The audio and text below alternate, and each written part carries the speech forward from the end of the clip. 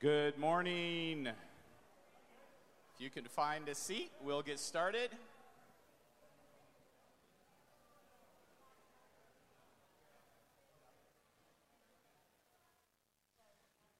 Thank you very much for coming out on a Saturday morning. We got a good crowd here. That's great. We're looking forward to learning.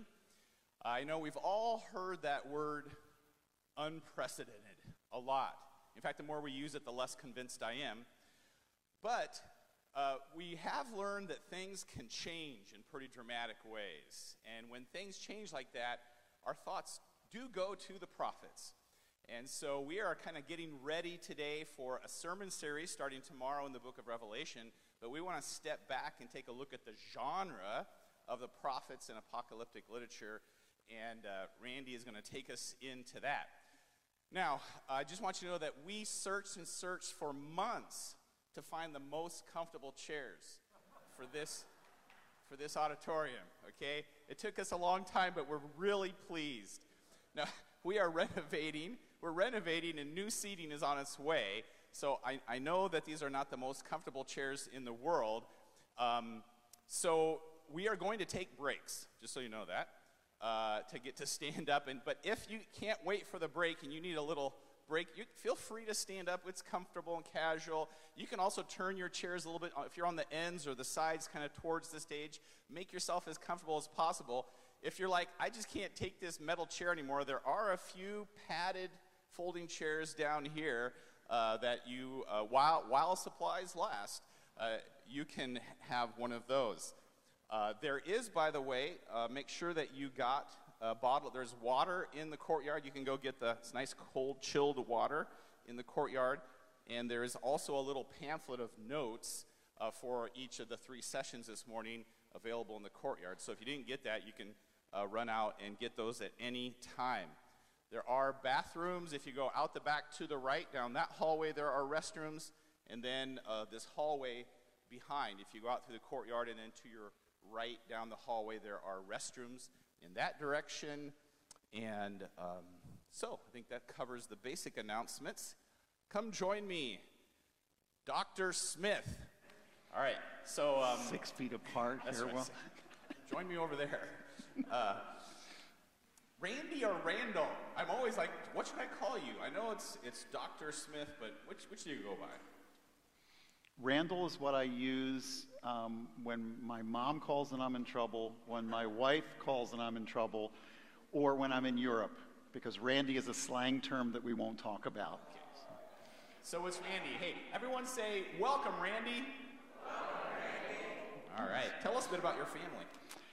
I have a dear wife who I can't believe has put up with me. I've dragged her all over the earth, and she is currently in just south of Asheville, North Carolina, in a house that we've been flipping for the last 75 days, just for something to do during COVID, keep yourself busy.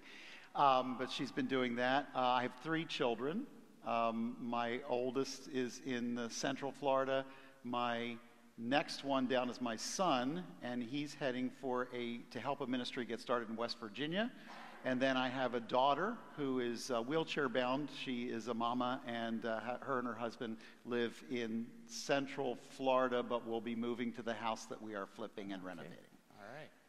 Now, I had heard a lot about you, but I really met you and got to know you on a trip to Israel. I'm sorry. No, it's great. It was wonderful. A highlight. But you actually lived in Israel for 13 years. What was that all about? What were you doing? I had the joy of having all of my first loves in my life. And my wife would refer to Israel as the other woman in my life. I went there as a student back in 79, 80, and then picked up a job there working in archaeology and history, and then came back and forth working on my master's, my doctoral work, and then went back and started a company to basically do how does standing on this spot help you understand these verses better. That's what we're doing. And that company developed first in Israel, went to Jordan, then Egypt, then Turkey, then Greece, then Italy.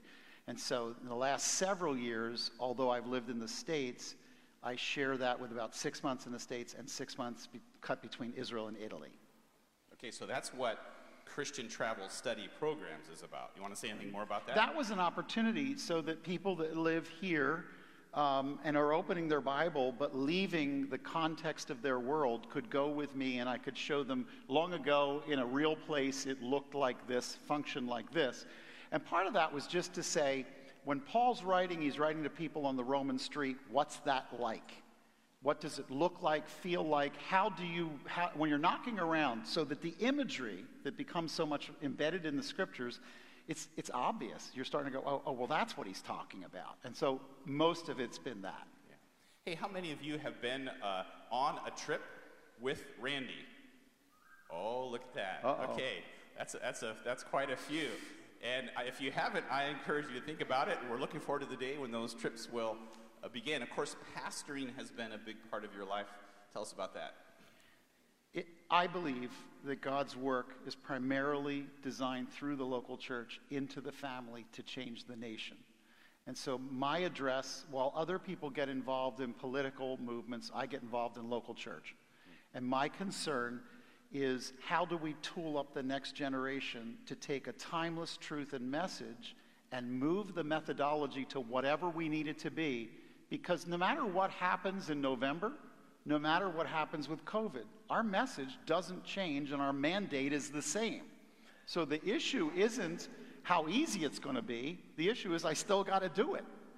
And how do I do it? So the pastoral role for me has morphed. When I went to Central Florida and I got to Sebring, I never intended to pastor. I intended to start the Great Commission Bible Institute.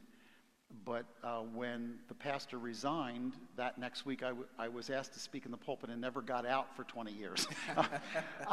So in the end, what ended up happening is I developed a replace yourself from day one kind of ministry.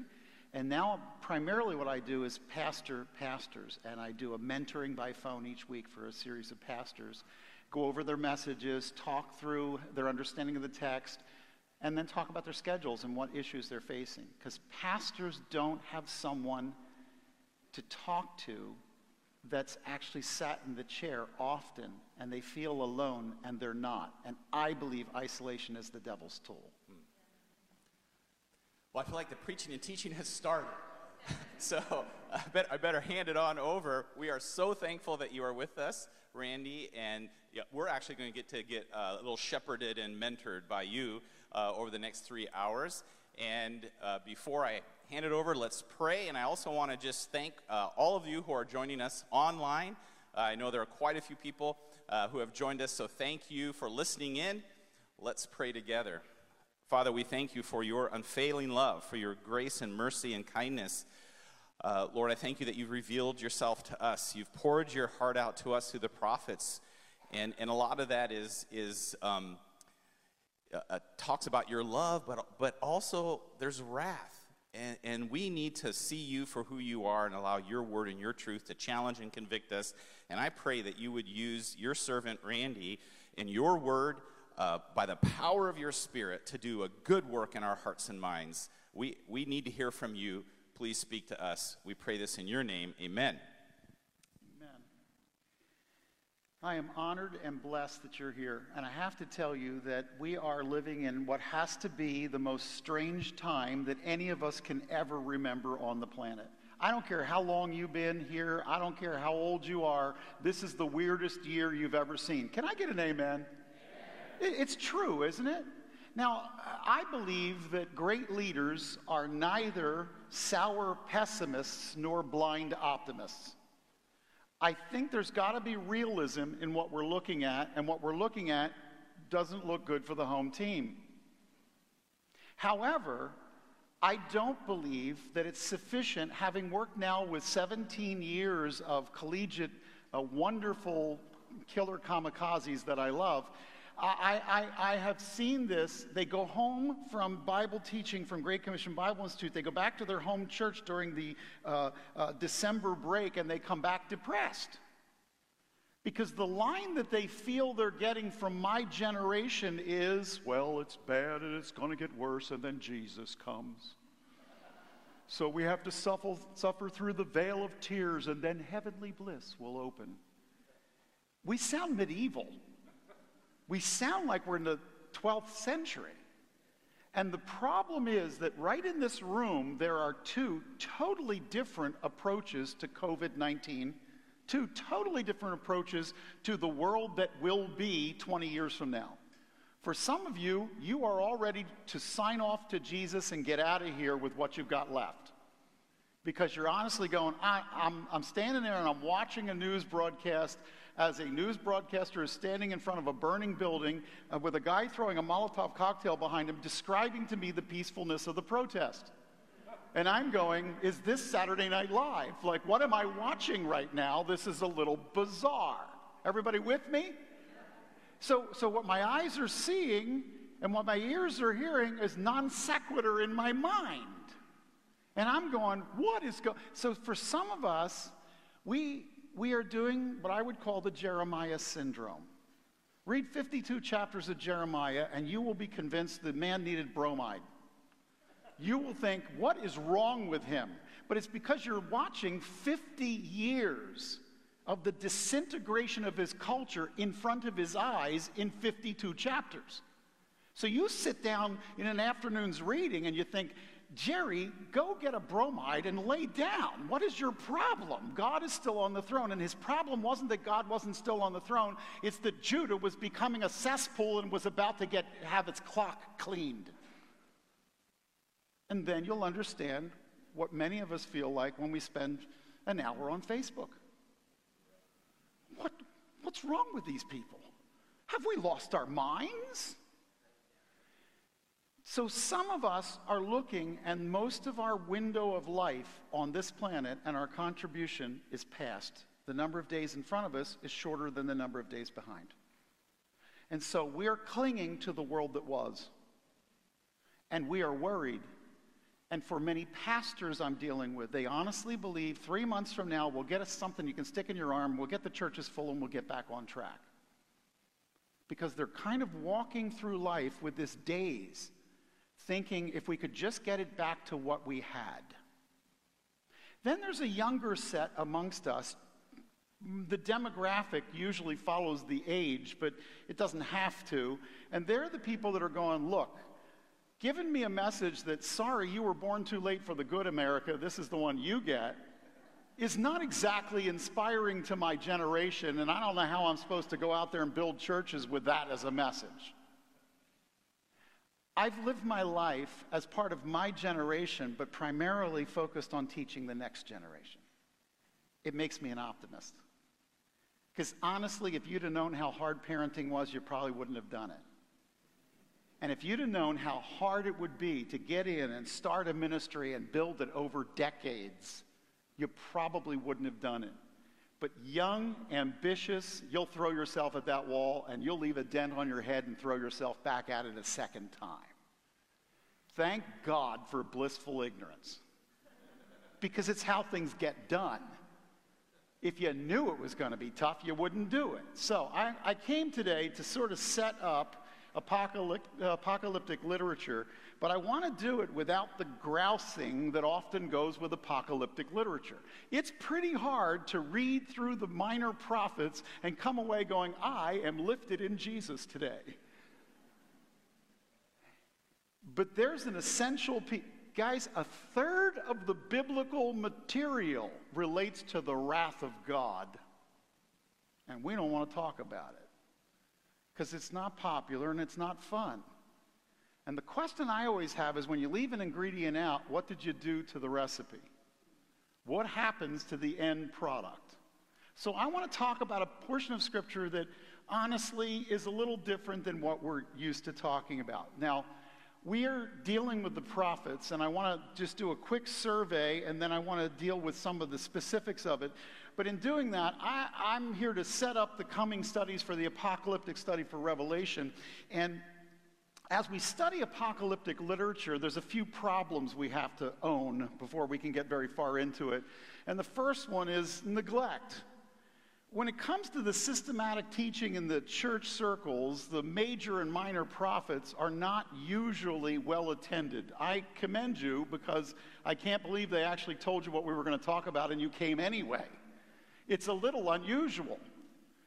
somehow we've gone through about 25 years after the prosperity doctrine decimated a lot of our strength through the nouthetic counseling meets Jesus kind of propositional psychology that has become expositional Bible teaching.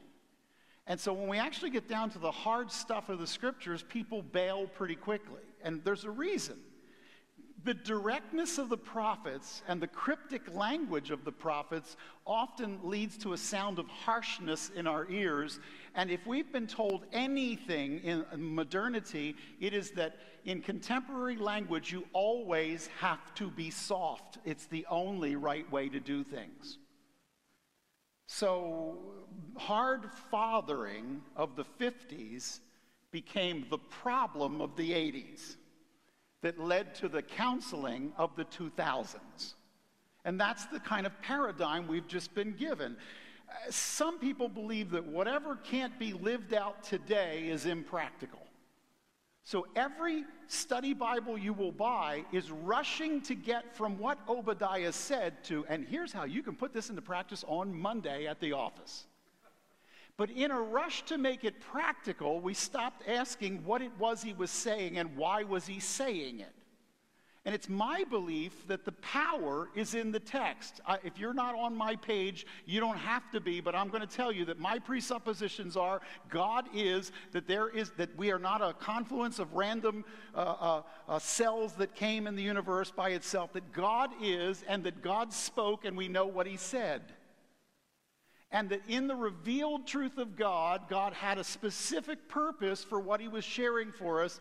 And he did not choose us so that we could simply be trophies of his grace that were static, but I chose you that you would go and bear fruit. There was a purpose to our time on the planet. So let me say this in the beginning. God chose you for COVID-19. He said, now is your time, this is your place, develop ministry with this timeless truth. I know that what used to be a stroll has become a climb, doesn't matter, get it done. And with that in mind, I notice that people neglect, because the application of truth is always important, but they don't want to have to necessarily do the work. I'm with many, many pastors, and I say, tell me the story of Ezekiel.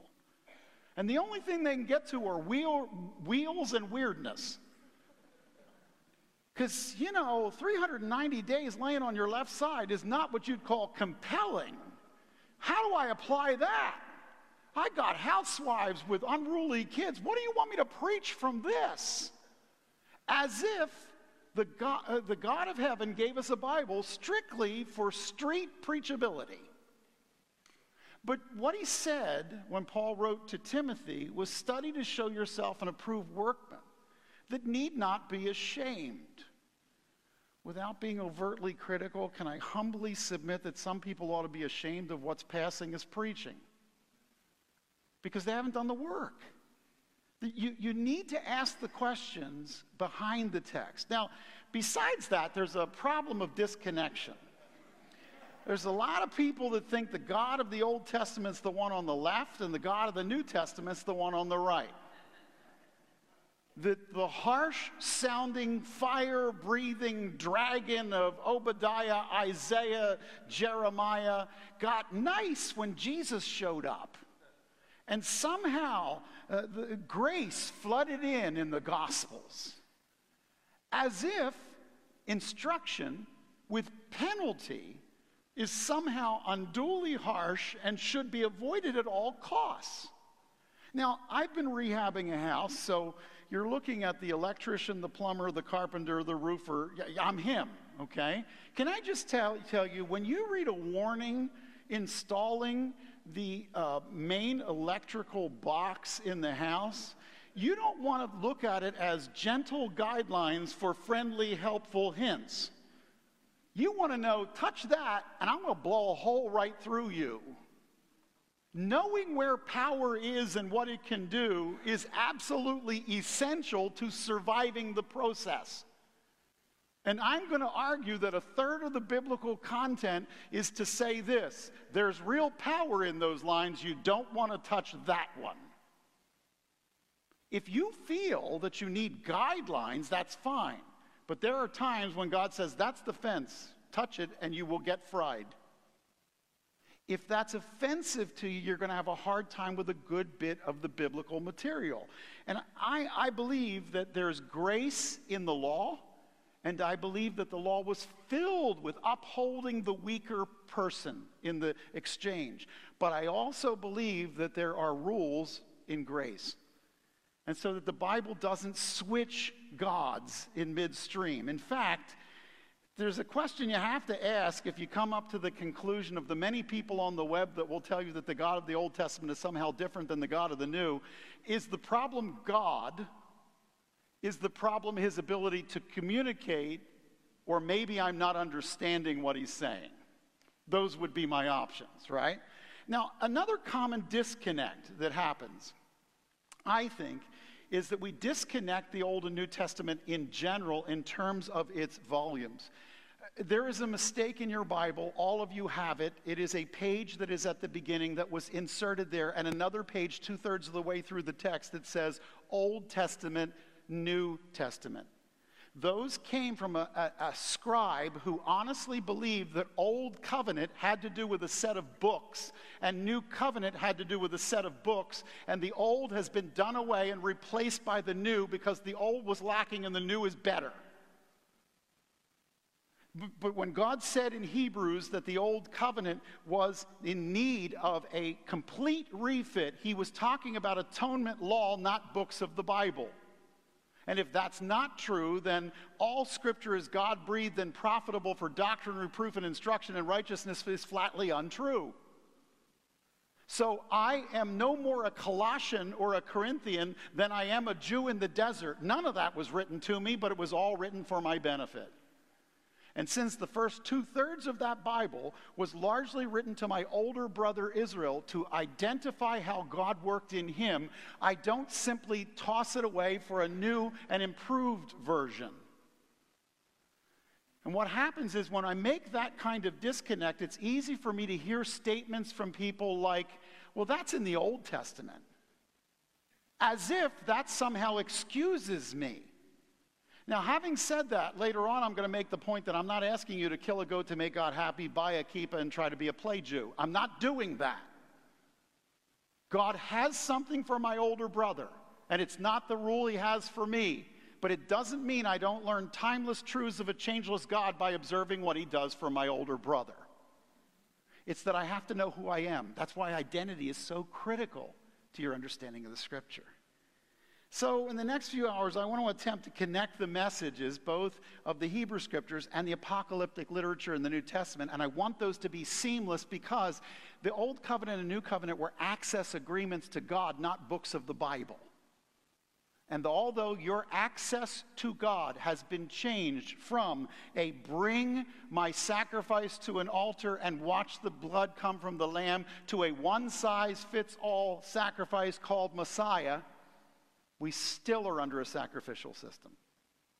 We're still under that system. It's that we're under a system that has been modified by the work of Jesus, and we trust in his work alone for everything that we have in standing before God. Now, having said that, as a Bible teacher, I believe the answers are going to become clearer to this question.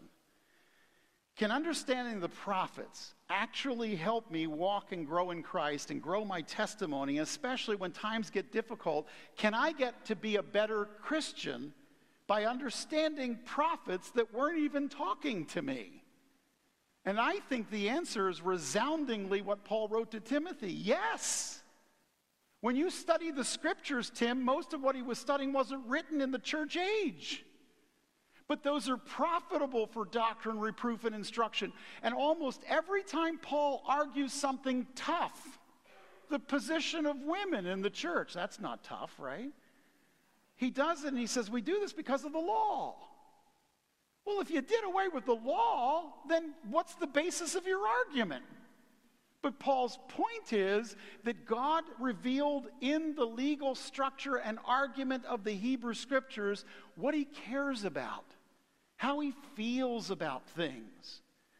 And honestly, 100 million years from now, how God feels is the only thing that's really going to matter. Because the rest of our fleeting feelings will go by the wayside. So I believe that it's going to become clear. Now, our approach for clarity is going to take on a couple of steps. And the first one is going to be trying to set in the context the story of the prophets. I personally believe that if you can tell a story, you can hold an audience forever. It's a great, Garrison Keillor. Come on, do we have any other fans of Garrison Keillor? And anybody who can start and tell me a story about something stupid and make me listen for the next 20 minutes, I laughed, I cried, it moved me, Bob. It's amazing how that works. But the context of the story determines much of what you're trying to say about the story. And so I'd like to put the individual prophets into a frame so that you don't feel like they're just grousing. When we talk about Ezekiel, people tell me about the weird stuff. The guy's taken off into captivity. He gets to be 30 years of age. He should have graduated from seminary and started his priesthood then. He had a young wife. He desperately wanted to work in a temple that he couldn't see because he's in captivity by the Chabar River over in Babylon, and he can't get anywhere near the temple, and he loves the idea that he would be a priest. If I was back there, I'd be a priest. And he marries a beautiful young gal, and he loves this gal. And God tells him to do some weird things. Lay on your side, 390 days. Flip now, 40 days on this way. And even his wife's got to be saying, Zeke, are you sure you heard that right? Come on, buddy. This laying around on the couch this can't be the thing. And let's not even talk about lighting dung and making breakfast. Come on. He's got all these weird things he's got to do. And so you're sitting there and you're reading this and you're going, what am I doing with wheels in the sky and God showing up? And this is a love story. This guy loves his wife. It's a 48-chapter book. Cut it in half. At 24, his wife dies, and God says to him, you're not allowed to mourn. But I love my wife. Don't mourn. God, you don't understand my feelings. Not relevant at this moment. Your ministry is to stow your feelings and just stand there. Don't just do something, stand there.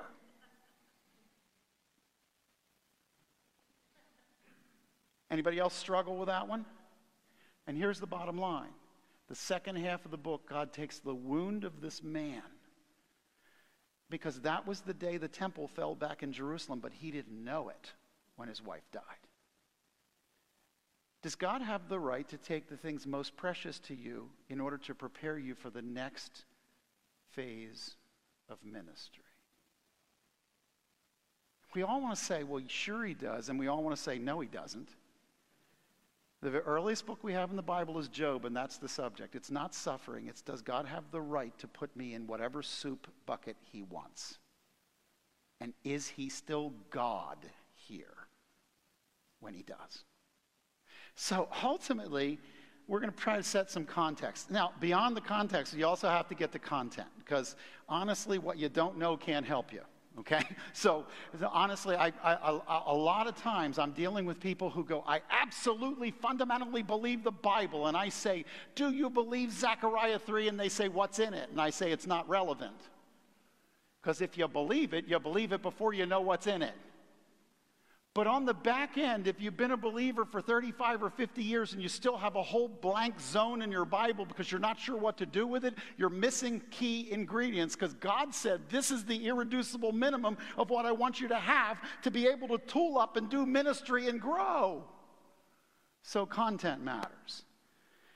Now, obviously, I'm also a product of this generation. So application also matters. I was looking for a picture for application, and because of what I've been doing, this looked like applying something, so this is application, okay? And the whole idea is that I want to take hot words drawn from the coals of the fire at the altar of God, and I want them to touch my life. From my older brother Israel's example, I want it to be fleshed out in me, and I want to learn as much about my father and understand as much about him as I possibly can. And the only way that's going to happen is if I take the context, pour the content, apply it into situations I'm looking at, and say, does this work? Can this work? God, how you worked before, will you work that way yet in me? So some part of what we're going to do is application. Now, at this point, though, we have to consider that there's a warning. Some people are going to be tempted to make all the rules and restrictions and everything that we read about in the Hebrew Scriptures a one-size-fits-all. God wants every believer of every age to do it this way. I fundamentally believe that God works differently in different ages, and that what God told me to do is different than what he told my older brother Israel. I don't believe that by keeping a set of laws, I'm going to bring a new Israel into America. I don't believe that killing a goat is going to make God happy. I believe that God told me things so that I can be what I'm to be, but I'm supposed to see them as examples. I get this, by the way, because in Acts 15, when they got to the Jerusalem Council, they didn't say, all right, now we got the message of the gospel, we got Jews and Gentiles coming to Christ, everybody needs to go to catechism and learn to be a Jew. They said, no, look, we're not going to tell the Gentiles to do this, and we're not going to tell the Jews to stop. So a church dinner became a problem, because half of them are kosher kids and the other ones are pig-eating pagans that met Jesus. And now what do you do when you put them all together in a church dinner? Well, social distancing, I guess. I'm not really sure, but I can tell you that there's a warning that we can hear timeless truths and somehow try to make it. You have this happen in a local church. This happens right here. Somebody comes out of a terrible background, let's say with drugs, and they come to Christ, but they associate their lifestyle with a certain form of music.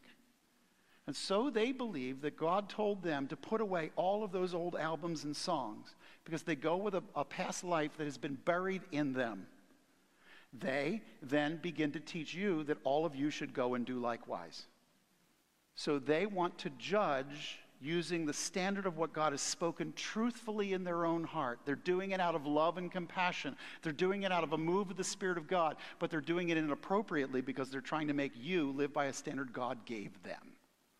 And that's an ugly thing to do, and it happened in the first century often. Okay, we should also make sure that if we're going to talk about the prophetic books that we actually, you're not supposed to be able to see all that. Don't like, I can't read that, but don't worry about it. It's the impression of it that I was looking for. What I want you to understand is that when we talk about the prophetic books, most Christians refer to the books after Isaiah and before Malachi, including Malachi, as prophetic books. The back end of the Old Testament, if I can say it that way. And these writings record messages of God to Israel and to Judah between about 800 BCE and 450 BCE. And the whole idea there is most of the messages are divided the same way. You can take almost all the prophets. Take Isaiah, for instance. You got 66 chapters, 1 to 39 bad stuff, 40 to 66 good stuff. Okay? Or 1 to 39 condemnation and 40 to 66 consolation. It's another way of saying bad stuff, good stuff. It's just putting it on a higher shelf. The idea is usually God gets tough, then after the spanking, you're standing there with the quivering lips, and then he hugs you. And he brings you back, and he lets you understand it is not out of hate, it's out of love that I discipline. That basic idea of bad stuff followed by good stuff is kind of the overview, but the Hebrew version of the Bible is actually divided quite differently. In Hebrew, when you use the term prophets or prophetic books, you have the Nevi'im, the prophets, Nevi'im, Rishonim, the early prophets, and those include people like Samuel and Kings and Joshua and Judges, and you got to be asking yourself, those don't sound really prophetic. Well, hang on a second. Those are the early prophets. Joshua, Judges, Samuel, Kings. We get first and second later because of publishing. That's a different thing. Then you get the Ahronim prophets, the later prophets. The latter prophets usually fall into major and minor, and this is as intelligent as it gets. Big books are major, small books are minor. It's all about the size to fit into the scroll. That's really what it is.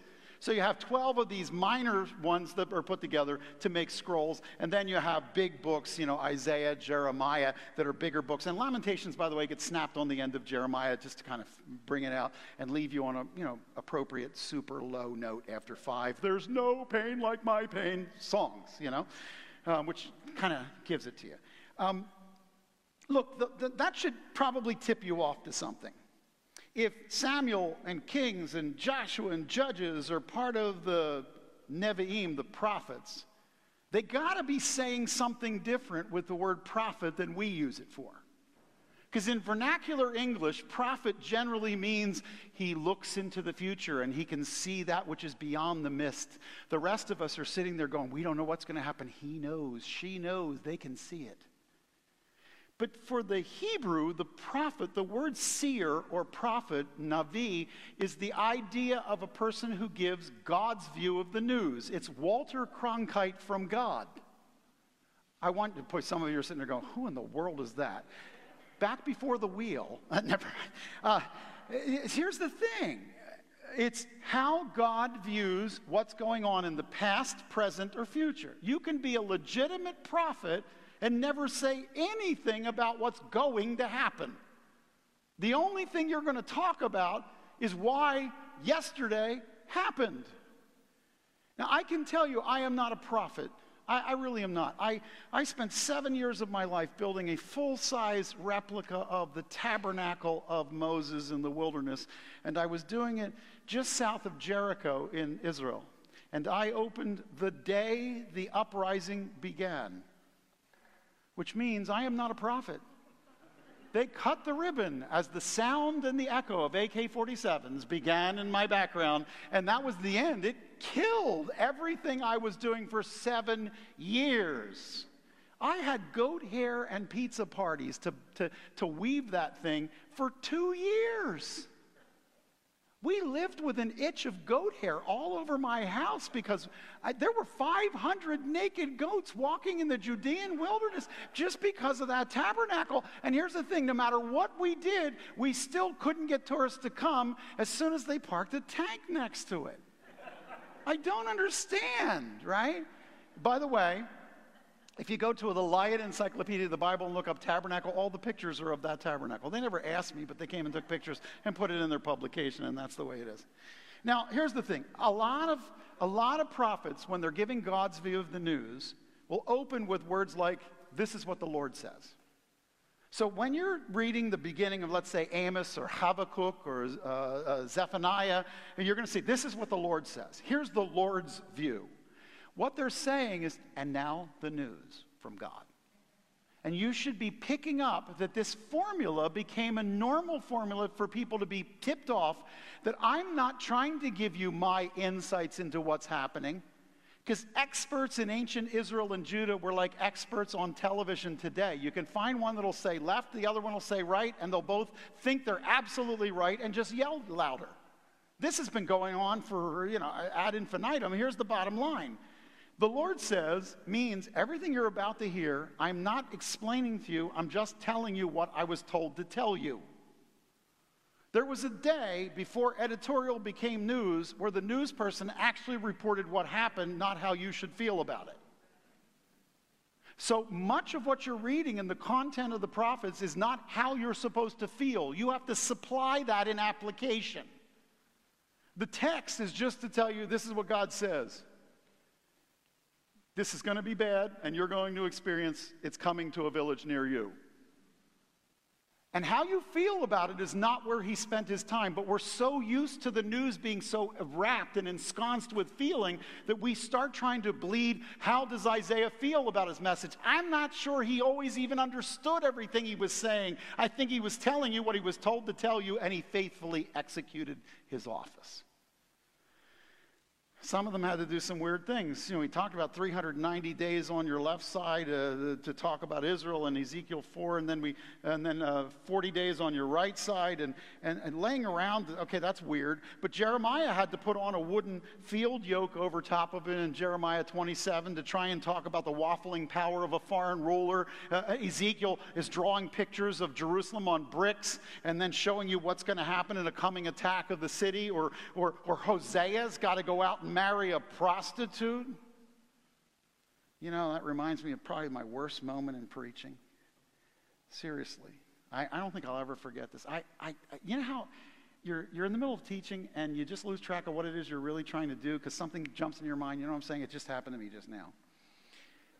And so I get up and I'm introducing myself to the Fort Lauderdale church the first week I'm there, and I'm saying, God has been so good to me, and he has really used his word in my life. and he's given me this great family. And then I went right into Hosea. Now, Hosea married a prostitute, and everybody's looking at my wife like, he's just really let the cat out of the bag. And I totally missed it. I mean, they're laughing all the way through the first half of the sermon, and I totally missed. My wife was mortified. We could have a whole discussion about the Monday that followed that Sunday, but we won't, okay?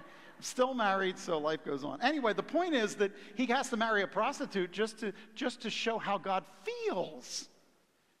See, here's the benefit of Hosea. Almost all the prophets just give you the news. Hosea gives you the responsive feeling of God about what's going on.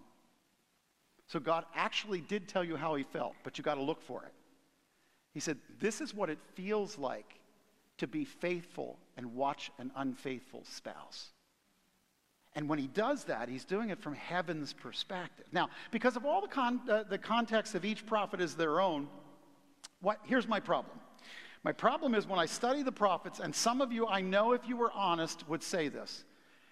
You get halfway into reading prophetic books, and they all sound like the other prophetic books.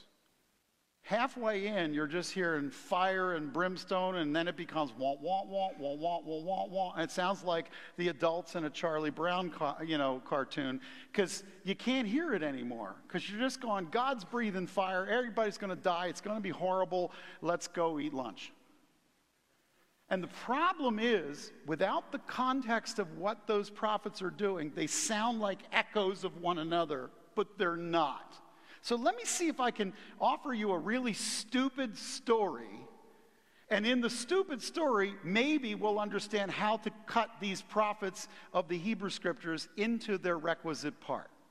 Where do they fit in history, and how do they not all get blurred together, is my point. Now, to do that, we're going to look at how God is going to share, through the shadow of a series of prophets, a message that is hazy, it's foggy. And with progressive revelation, it's my belief that things should get clearer with greater content. Now, can I just say that's in contradistinction to modern news, where the more you watch, the less you know. How many of you understand what I just said? We're not lacking content. We're lacking truth. We get lots of volumes of information, but the enemy has already figured out the way to get us all bumfuzzled looking in the bright lights is to give us so much information. It started with AT&T. If you work for AT&T, forgive me. But seriously, do you remember when you used to get a phone bill and you knew what actually was on it? And then they thought, for full disclosure, I'm going to turn your phone bill into a novel. And you began to get 48 pages in number 4 font. And at the end, I have a PhD and I can't tell you what's on my phone bill. And all I can tell you is I have over-informed and undereducated. Welcome to modernity. So in the Bible, what you see is through the core of the fogginess of the message, greater amounts of information should get clarity, not just overburden you with information. Let me say it another way. I'm going to cut right through it. God doesn't waste words. And when you read the prophets, you're going to start off believing he does, but he doesn't. If he said it, there's a reason he said it. And like a doctor that's sitting there, if the oncologist is going over your report, none of the things he says are not weighed against liability claims and a careful understanding of what could or could not happen. So listen carefully to the specifics of the word. Now, let me tell a story. When I was a kid, how many of you are from the pre-air conditioning advent? You were born in an era that didn't know what air conditioning was. Or your dad put the window down and he tried to convince you that was it. Here's the thing. Do you remember those summer nights when they would send you to bed, and because the sun sets late in the summertime, it would feel like you went to bed at 4:30 in the afternoon. You didn't, but it felt like that to you. And it wasn't air conditioned. Well, my brother Russ and we would be sent up to our room. We had these bunk beds, and this is not us. I just was looking for kids in bunk beds. But we'd be sent up because this is a lot nicer than anything I ever lived in. And we're sent up to this room. Now, we're in a second floor of a house that has no air conditioning in South Jersey, not far from the Delaware River. Humidity 97%, heat 92 to 94 degrees, probably give it a bump of 5 more degrees up because it's the second floor of the house, and everything that was cooked for dinner, all that heat went up. And we're sent in there. Now, what happened was, and I can't tell you all of it because I was young and I don't remember a lot of my own life, but we got up there and we were laying in bed, and I remember like there's sweat like dripping off of us. And then my brother would make a joke and I would laugh, and I would make a joke and he would laugh, and then we would start messing around with, and all of a sudden, I don't know how, something got broke. And it would make a loud crash, and my dad would yell from the bottom of the stairs, "Knock it off up there, or I'm coming up there with the belt." And I'd be like, ah! Well, now, this would be what I would call the initial warning stage. In the initial warning stage, there are 2 brothers. They're both there. They both know that the peril is equal to the 2 of them, and there is a speaking of their father concerning the impending peril if they don't knock it off. However, being the children that Russ and I were, and the adults that we are now, both in ministry and both ornery, we didn't stop. And so as a result, we would continue to do something. My brother went down the hall. He came back. He spit water on me. I had to go down the hall, come back and spit water on him. We're going back and forth to the bathroom. Tum, tum, tum, tum, tum, tum, tum, tum, tum. I wonder how my parents knew we were awake. And by the end, we got water dripping all over the beds, and we're all in all kinds of trouble. And through the door comes my father, and we're like scared to death, and he grabs my brother by the pajama shirt that appears to be choking him as he drags him out. My father's with Jesus. You're not going to lock him up, so I'm going to tell you how it really happened. And they drags my brother, and out the door he goes. And now I'm sitting in this room, dripping wet, with the stuff my brother spit all over me, sitting on the edge of my bed, wondering if my dad is sawing my brother up in the basement or beating him or what could be going on. And while I'm sitting there, I'm reflecting in my mind that if I don't knock it off, my dad is going to have to deal with me too. But then I got distracted because of the kind of kid I was. And so I would start, playing with models, and I was doing stuff, and then something fell and something broke, and I don't know how it happened, and all of a sudden, through the door comes my dad. And I'm thinking, it was a great life, and this is the end of it, and I thought I would have more time to leave my mark. So he grabs me by the back of my pajamas. Out I go, down the hall, into his bedroom, the parents' bedroom. Now, we were never allowed to be in our parents' bedroom, ever. If you were there, it's because you're in trouble and Dad put you there. And as I would be dragged in, I was sat on the bed, and I was wondering whether meat hooks were coming out or what would be the next thing. And I look, and lo and behold, my brother is lying there on the rug over next to my parents' closet. And I'm thinking, is he dead? And he's not dead. He's asleep. And my dad says, "Look, I put you up here over an hour ago, and I am tired of coming up and down these stairs. Now, I took your brother out because I thought maybe if you were alone, you couldn't keep making noise, but obviously I was wrong. So I went from a time where there was an initial warning to one of them being taken to a time when both of us were sitting there in the soup. And my dad woke up my brother, grabbed us both, brought us back into our room, and said, 'Can you please now get back to bed, and this time go to sleep? Because I don't want to deal with this more. I want you to do what I asked you to do.'" What that is the division of the four times of the prophets. Now, that stupid little story will bother you. It was designed to bother you.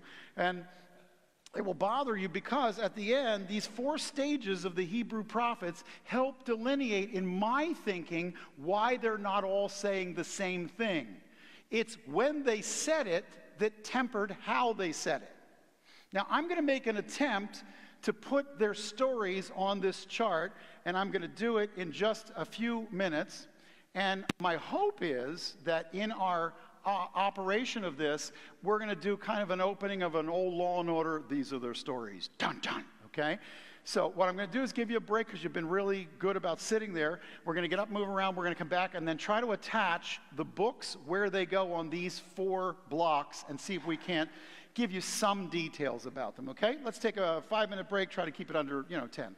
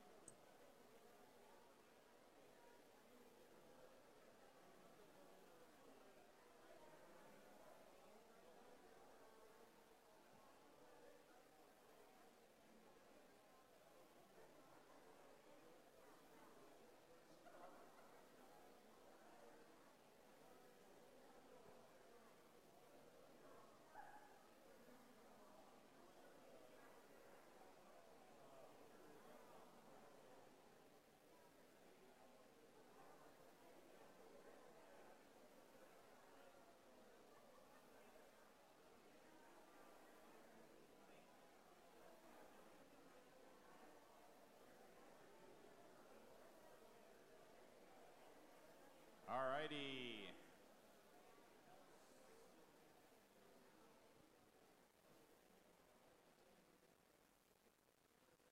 Hey, by the way, I saw a number of people kind of go out the back doors or out the front. That's great. Take the mask off. Take a few gulps of fresh air. That's good. Walk around a bit before you sit back in those super comfortable chairs. Great. And so thanks. I know, thanks for wearing masks in here. That's what we're doing right now.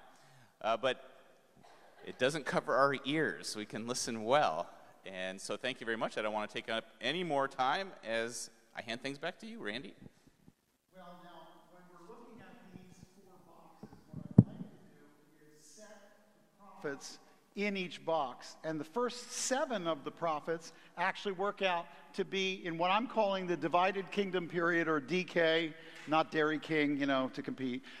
It's the 7 books that belong in that first box are all, there's 19 kings that sat on the kingdom of the north for 206 years of separation between the north and south kingdoms. 19 kings in the north, 19 kings and a queen in the south. In the north, they were consistent. 19 of 19 were bad. Which you got to give them points for consistency anyway. And the point is that everything that addressed what was going on up north was appreciably worse in content than what was going on in the south. Both were defiled. Both were trying to work out their world view in a different way. Let me stop here and say something political. Are you all ready? They're all perked up. Whether Republicans or Democrats win in November are 2 different flavors of rebellion in our current system. I'm not making them equivalent in where they are on the rebellion spectrum on a variety of issues. I would not do that. You would not do that. But let's get off the page that salvation comes from a political party. It doesn't. We already have a Savior, and He's not running for anything. And the hard part about it is that, people always walk around, I got to choose lesser of 2 evils. Unless Jesus is running, that is always the case. Okay? So the question now becomes, where do I put my hope? Not where do I put my vote? Ladies and gentlemen, I am a faithful citizen. I vote, I write my congressman, and I do none of it to make the outcome what I want it to be. I do it to be a faithful steward of what God put in my hands for my generation. But I am not under the impression that either side is going to call me and ask my opinion. They don't care. And one of the great lies of Satan in this era is that our opinion matters. It doesn't. They ask me for my opinion, but they're not listening. I know this because I write to my senator and he writes back to explain to me why his vote was smarter than my idea. And I go, okay, but I just wanted you to know that biblically speaking, this is where I stand. So I'm off the page of feeling like the mechanism of the vote is my control on making God do anything. It is my statement of faithfulness. It's my stewardship of citizenry. But the results belong to God. Faithfulness is my job. Fruitfulness is His job. So I'm not worried about whether it becomes what I want it to become as much as whether or not I do what I'm supposed to do. Because one of those I become a victim of, and the other one I can control. I can be responsible to get up and do right, but I can't necessarily say that doing right means you get right. Ask Job, he did right and got wrong. So that baby formula can't be the formula I operate on. God is God, and He's not running for anything. He's God in a room full of atheists. He's still God. And so I live for an audience of 1, because that's the evaluation that's going to matter. Now, having said that, let's go to the prophets for a minute and say there's 206 years of separation between the northern kingdom and the southern kingdom, and the northern kingdom is just bad, followed by worse, followed by really bad, followed by you can't even believe it, followed by wow, we're not even going to talk about how bad this is. And early on, God raises up some seers, some verbal prophets, Eliyahu, Elijah, Elishahu, Elisha, 1 Kings, 2 Kings. And then, just about the time on the world scene, publishing becomes a thing, God uses it to begin to record the messages of the prophets. And the very first one that he records in my telling of the story, and by the way, all of this caveat, we don't know 100% of this. This is the best I can do to tell the story. Yours may be a little different, and I'm okay with that, okay? Obadiah, I think, is the first one that comes up. And he's sent at a time when Edom, or Edom, has been treacherous because there's been Philistine and Arab raids against the northern kingdom and against the southern kingdom. And when the southern kingdom was in the middle of defending themselves, there was a turncoat. Edom actually had an allegiance and then switched sides in the middle of a battle. And because the people of God had trusted their allies and they trusted their experts and they trusted their defenses, they thought that they were okay, and then they were shafted. And God said, just as you did to my people, so shall I do to you, Edom.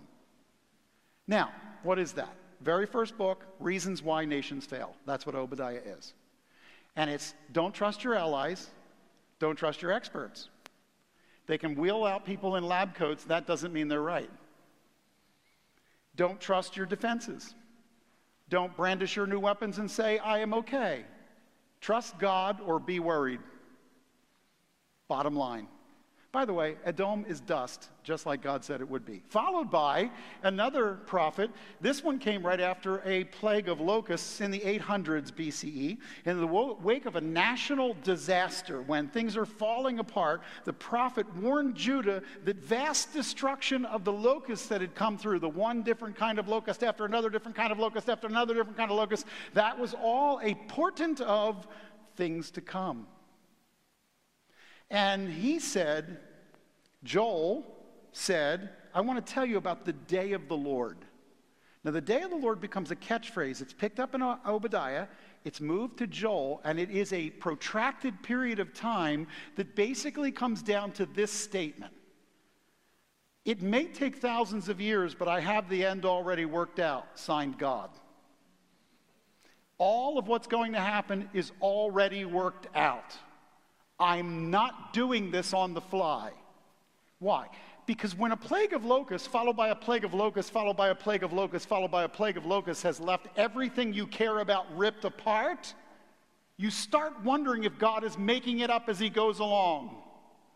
And God says, no, the day of the Lord should underscore, I know exactly where I'm going with this.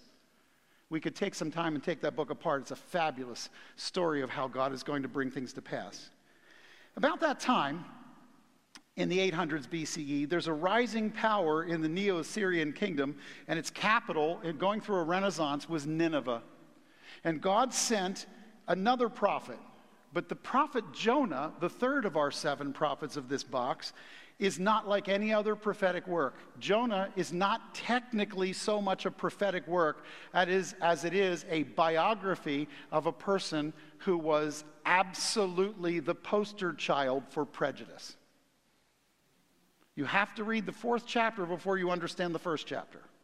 Because in the 4th chapter, God, after he relents and the people repent in Nineveh, has to deal with a pouting prophet who's sitting on a hillside who says, I ran away. I knew you were going to save him if I told him, and frankly, I wish they would just go to hell.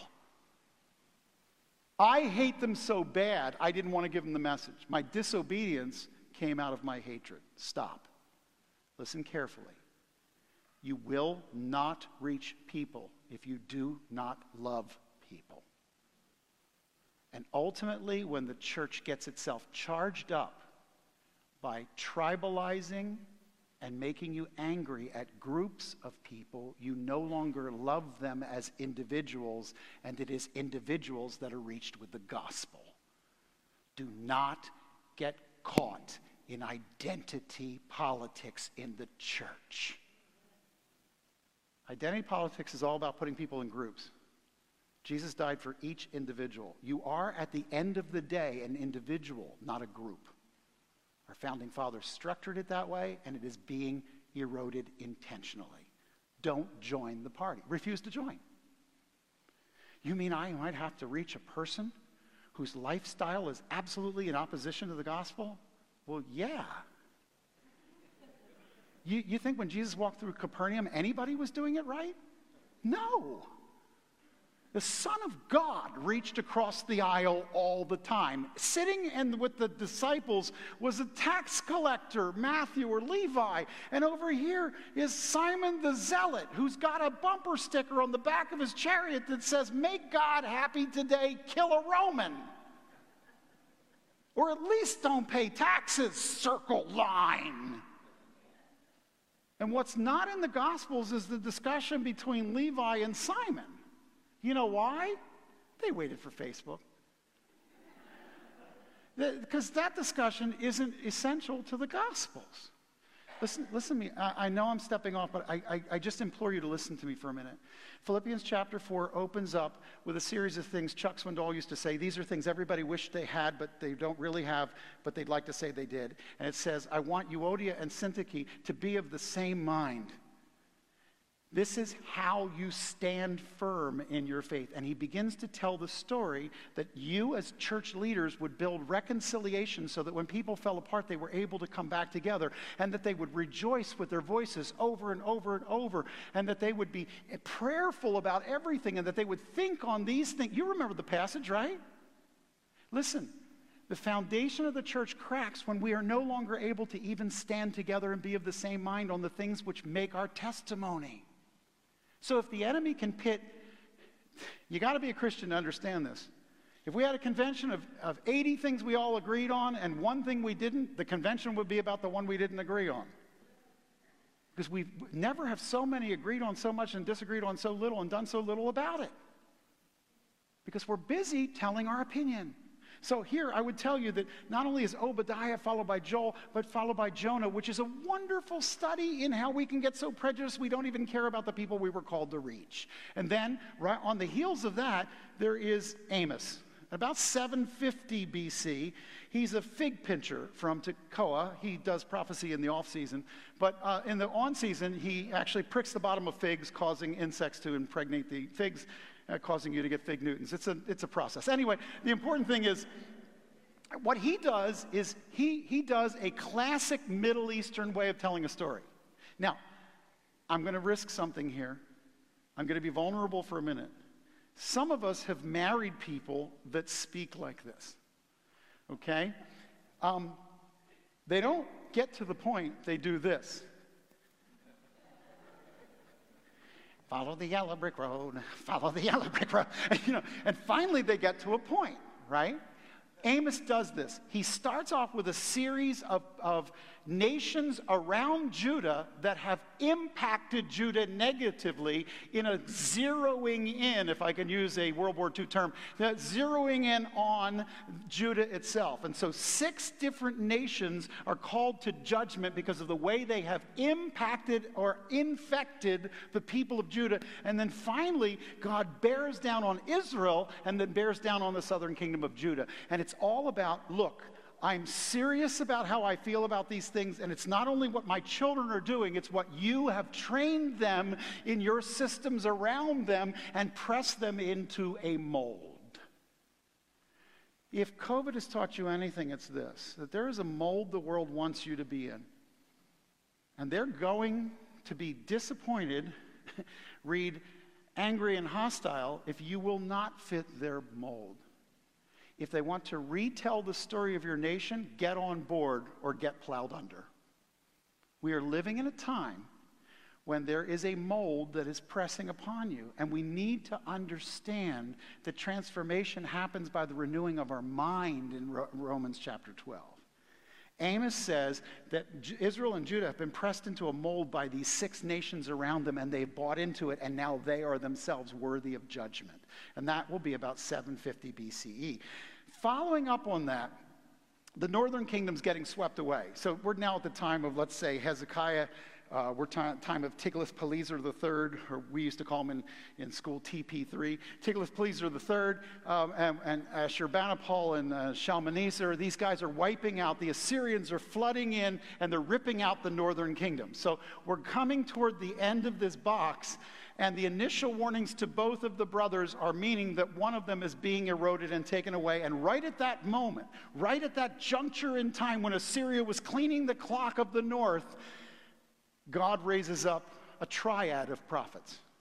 One of them is well known to you because he spanned 4 different kings of Judah, and that was Yeshayahu, Isaiah. And Isaiah will give you a marvelous picture of the problem of why God judges in 39 chapters, and then he will say, stop, wait. The judgment of God is never for his people without an understanding of how he can bring them back to himself.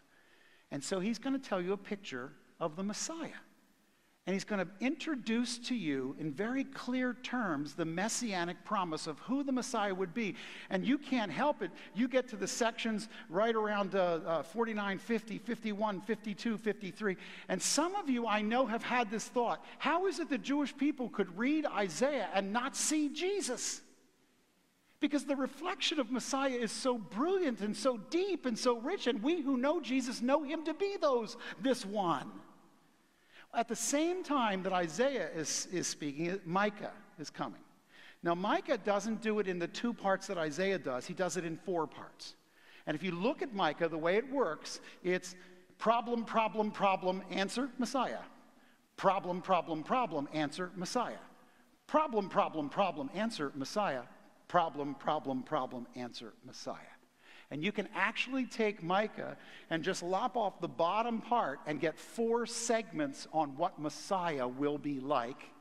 Or you can just stay on the top part and all the stuff that's wrong with us, but who does that, right? The important thing is that the whole book of Micah is to train you toward there is no human solution to redemption apart from Messiah. You can't fix this politically. Boy, if I could just paste that on every church in America, you can't fix this politically. Because people aren't going to change their politics until their heart is changed. And even when their heart is changed, you then have to deal with their biases, because Jonah's still walking around in the church saying, I wish they'd just go to hell. Because he hates them more than he loves Jesus. Look, the objective of the Christian life is for me to wake up in the morning, invite Jesus to intimately walk through my day every single moment of that day, and end my day with an inspection. Invitation, life, inspection. And when I'm doing that, endlessly, we call that heaven. At the end of your life, you're not going for the gold streets. You're dead. What do you need gold for? You're going for unending time with Jesus. I don't understand why it is that people are yearning for a heaven to be unending time with Jesus when they don't want to spend any time with him now. You want to live your life without him now, what are you saying to him about your future? Start training your mind already to become what it is to be. What I love about the standard of Micah is that the Messiah is the one that is the culmination of the intimacy with God. At the same time, there's one last prophet. He's at the end of the divided kingdom. He's contemporary to Micah and Isaiah. And that last prophet is this prophet that we know as Hosea. Hosea's whole approach is different than every other prophet. See, other prophets were given news to dispense. Hosea was given news to live in drama. He was to live out a set of choices that nobody would choose to live. Hosea gets the call to create the seminar nobody wants. And he has to live with the hurt of doing everything he can to reach someone else, only to find that you can't make somebody love you. You can't make somebody love you.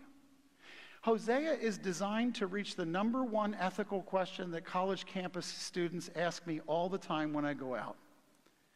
They will ask me, if God is good, Why does he allow these horrible things to happen? That's the number one question I get asked, and I say over and over and over again.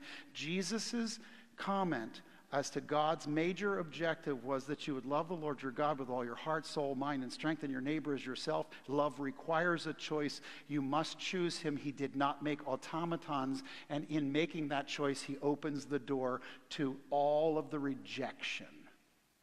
The only person that's never been rejected in dating is the person who never asked. Okay? Well, maybe you're better looking than I am, and so you never had a no. But the truth of the matter is that those of us who know what rejection feels like understand the Hosea message. And his point is, when you get to the cataclysm of the death of the northern kingdom and it's destroyed, it is because God himself has watched after he has labored to build a vineyard for that vineyard to turn away from him and labored to shepherd a flock to watch the sheep bite him. And he is indignant. No, he's brokenhearted. And if you want to understand how God looks at the person who shakes his fist in rebellion, it's not, God is not up in heaven in some kind of dysfunctional, please love me.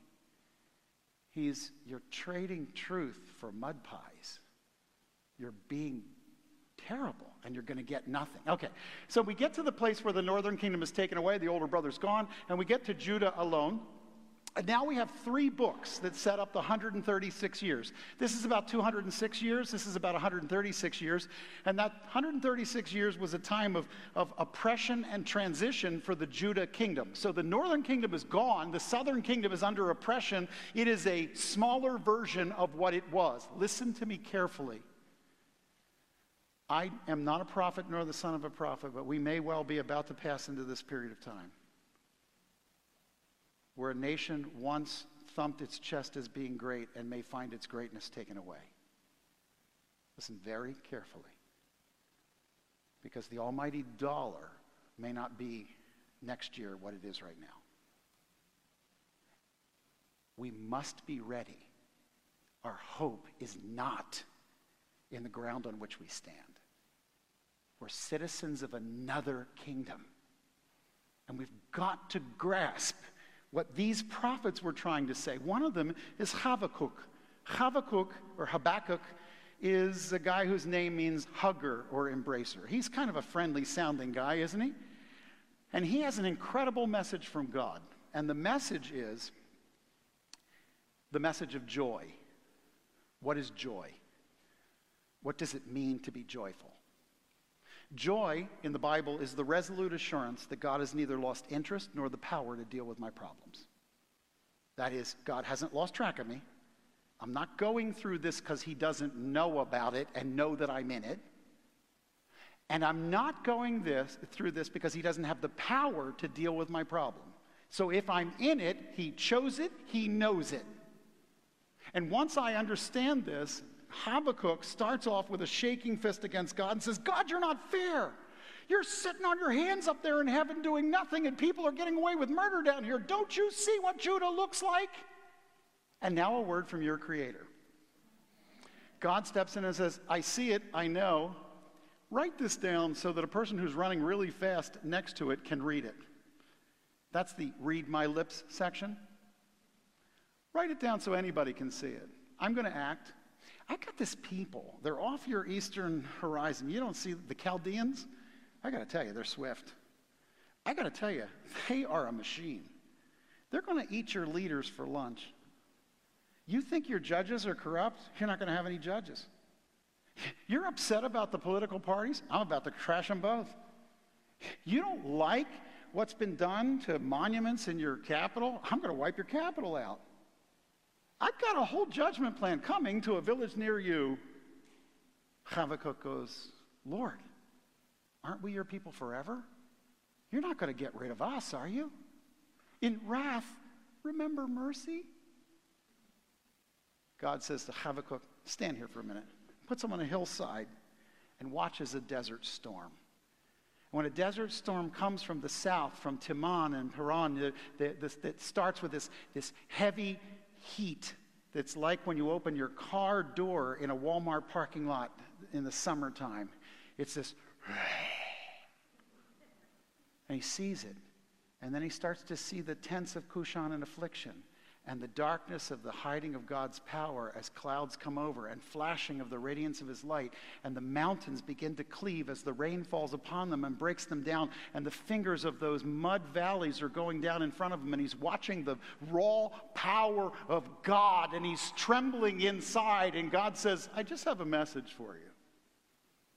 If you're thinking maybe I lost track of the ability to do stuff, I can do stuff. And Habakkuk says this, the end of the book. You know, if the fig tree doesn't give me any figs, if my flock doesn't come in, if my stalls are empty and I'm having no kids, if there's nothing happening on the farm, if everything goes wrong, yet I will rejoice. The Lord will make my feet like the feet of that wilderness deer that walks on high places. See, he figured it out. I can try to measure who God is by the circumstances, or I can look at the circumstances and know that my God is on top, beside, beneath, and all around those circumstances. And there's nothing he doesn't know. So if you're wondering when the northern kingdom got swept away, did God know? The answer is yes. If you're wondering if when Judah became a small vassal of what it once was, did God know? The answer is yes. If you're wondering if you can tell God's goodness by your bank book, the answer is no. Your IRA may or not reflect God's goodness, because there's other factors. And just about that time, that's about 50 years later, as we get to, during that, just in the middle of that time of the Judah alone, you get to the time about the 620s, and you get to the time of Zephaniah. And Zephaniah is also at the time of Josiah. It's the time of a great revival. And he's going to talk about 5 surrounding nations that are around Judah and what they're doing, and then what happened to Judah as they stopped ignoring the messages of God. Now, here's the thing. When you read something like Zephaniah, it's actually done in 2 parts. 5 things that really tick me off about what my kids are doing. We interrupt this program to tell you that all around them, nations are doing the same thing. And 5 more things my kids are doing that are making me crazy. And you'll get 10 different things in Zephaniah that all tell you about what God says. Serious warnings. If you keep this up, I'm living in a time where God has given us a tremendous opportunity to see the underbelly of what we might not be doing well in the local church to make disciples that make disciples. Because all of a sudden, the methods we've used since the 20th century, the methods we've used to gauge whether a church is doing well, that is attendance and parking on Sunday morning and things like that, is no longer viable. Guys, let me just be honest with you. I work right now a lot with a church of about 7,000 people in North Carolina. Wonderful church, great pastor.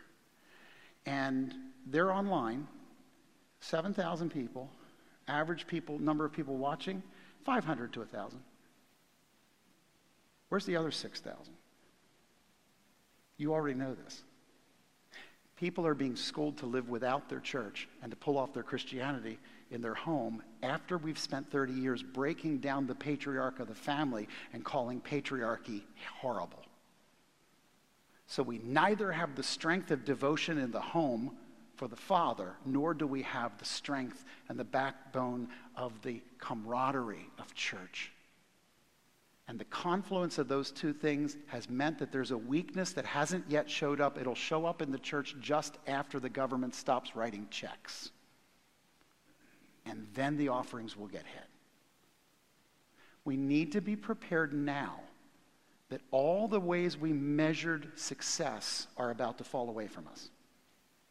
The churches are going to be successful or not successful, and that it's not COVID. It's that we have to prepare everyone with the Word of God by life-on-life discipleship and intimacy to be people who see the goal. The goal is not to win a Trivial Pursuit contest in Bible. The goal is to have an intimate personal walk with Jesus daily, hourly, minute by minute. That's the goal. And if that's not the goal, then we don't understand Christianity.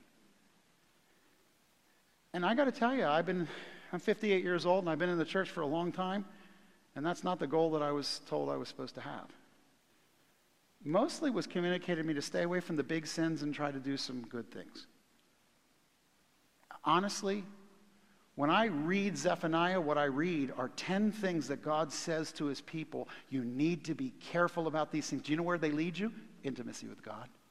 He's been saying it all the way back to the Judah alone period. Let me go on and say this. I can't stop ignoring. I have to stop ignoring the things. You know, the biggest thing that God had to say during this time, because people's hearts were broken, is why I judge. And so he sends along Nahum. Nahum's his name means comfort. His message was not. It's basically 3 chapters, and the first chapter is all about who I am. This is great. Who I am, and chapters 2 and 3 are what that means. If I am the God described in chapter 1, the results are going to be chapters 2 and 3.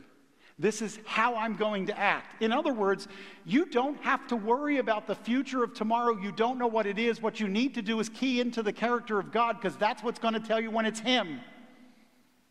I don't always understand what God is doing. Do you?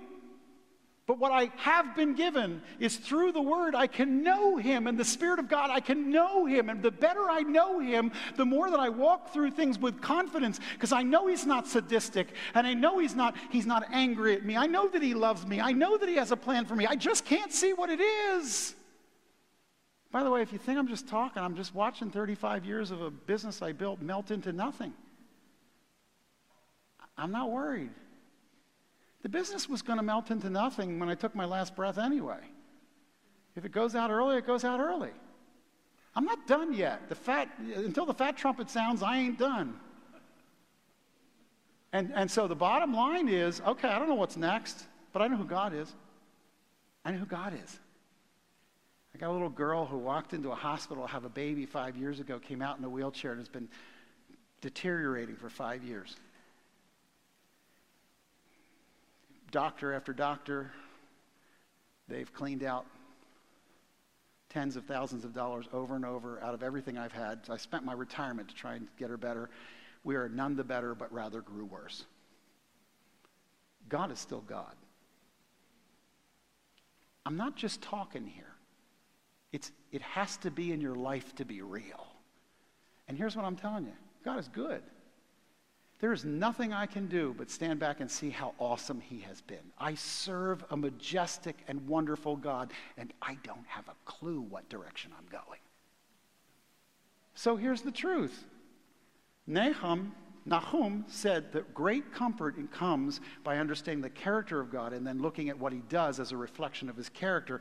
And so you end up with the Zephaniah, Nahum, Habakkuk triangle, and then we get into the time of the exile. This is a great time. It's the worst of times, it's the best of times. The exile has a picture of 3 prophets. One of them you know pretty well, that's Yirmiyahu, Jeremiah. And I already told you, 52 years of watching your nation fall apart makes you sour. And honestly, Jeremiah was given and charged with the time when he went from being the good guy to being the bad guy to being dumped into a cistern to being exiled. He went from being a hero to being a villain. My pastor pastored for 55 years before he retired, and at his retirement, I sat down next to him and I said, Pastor, what's changed in your 55 years of ministry? He said, I used to be the answer, now I'm the problem. He wasn't bitter. He's a realist.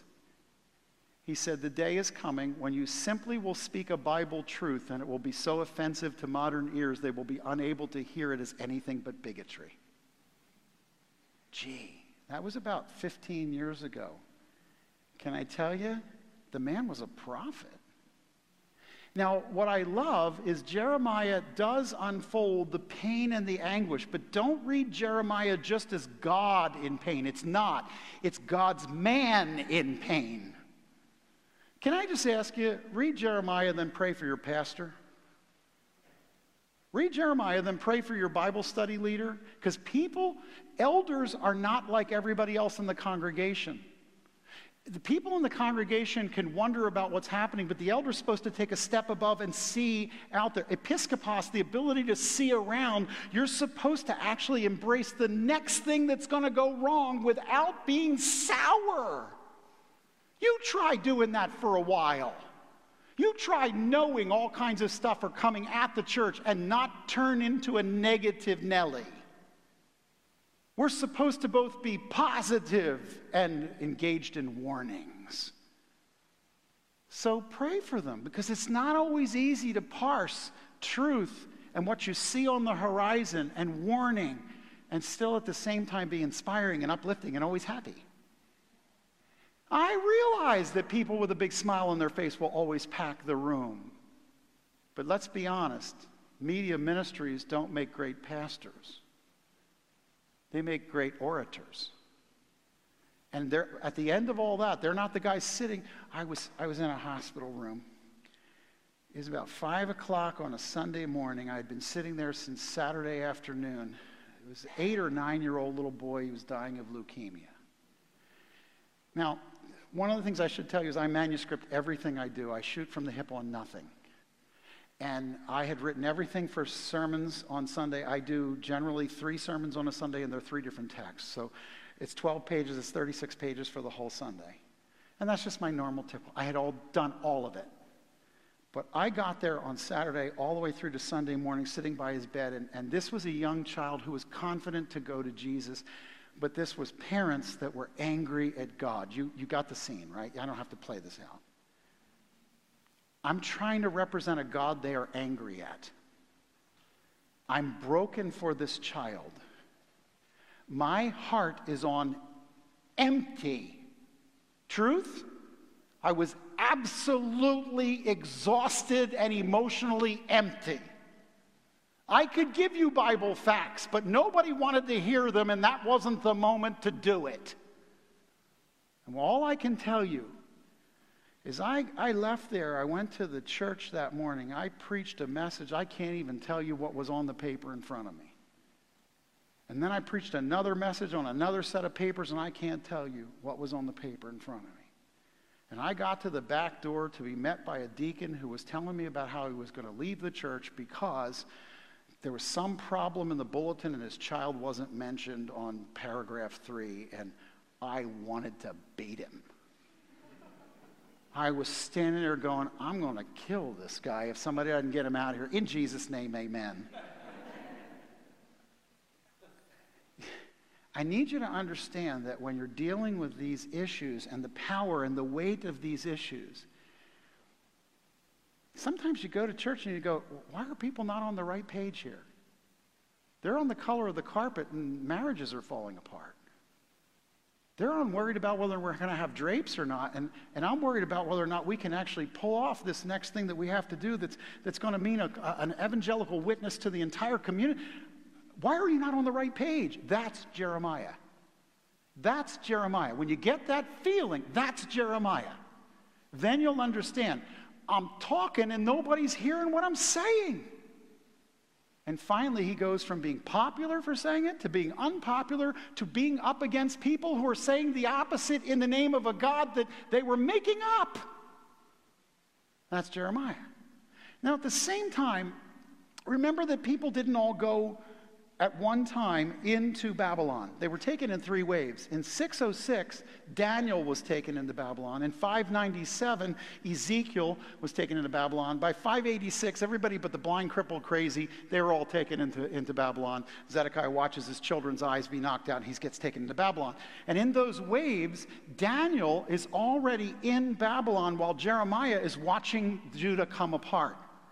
So contemporary to him on a bookend in Babylon, Jeremiah's here, Daniel's there.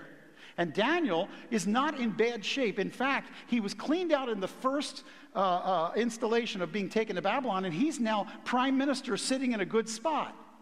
But his friends, Hananiah, Mishael, Azariah, these 3 guys that we usually call Shadrach, Meshach, and Abednego, which is their pagan name. I don't know why we love that name better. But these 3 guys are dropped in pagan U, given the pagan diet, the pagan philosophy classes, And they are told that they are going to be model pagans. And Daniel gives us this brilliant light and darkness theme while he's there. In the second wave, after Daniel's already there and he's doing well, there's a young priest by the name of Ezekiel. And he's led out in 597 and taken over to Babylon. The whole time, Jerry's over there going, oh, it's bad. It's really bad. Life is bad. Nobody's pain is like my pain. Daniel's over here going, hey, man, I'm running a nation here. God's still on the throne. Things are going to... And they're both Jews. Now comes a priest taken into captivity with a young wife, Ezekiel. If you look at Ezekiel, you'll see that there are 4 profound visions in Ezekiel.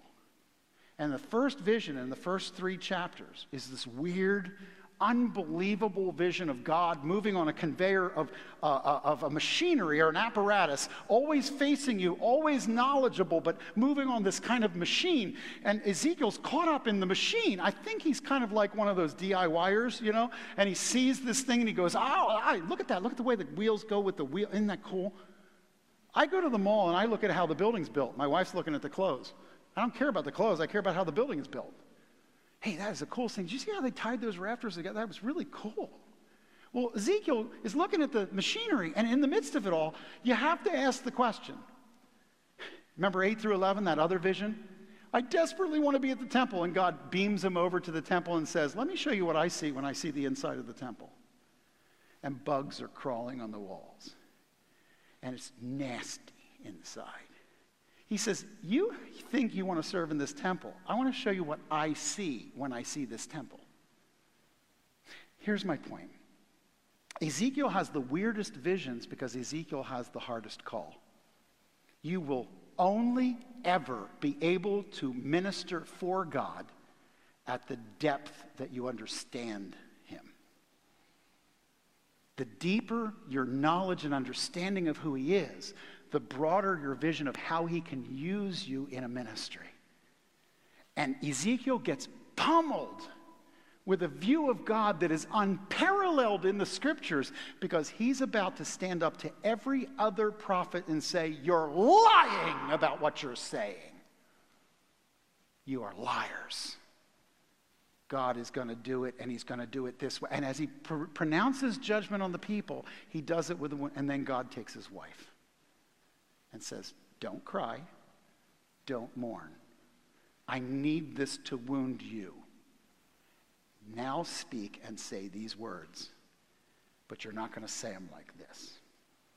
Because nobody struts in the kingdom of God. We walk humbly before God.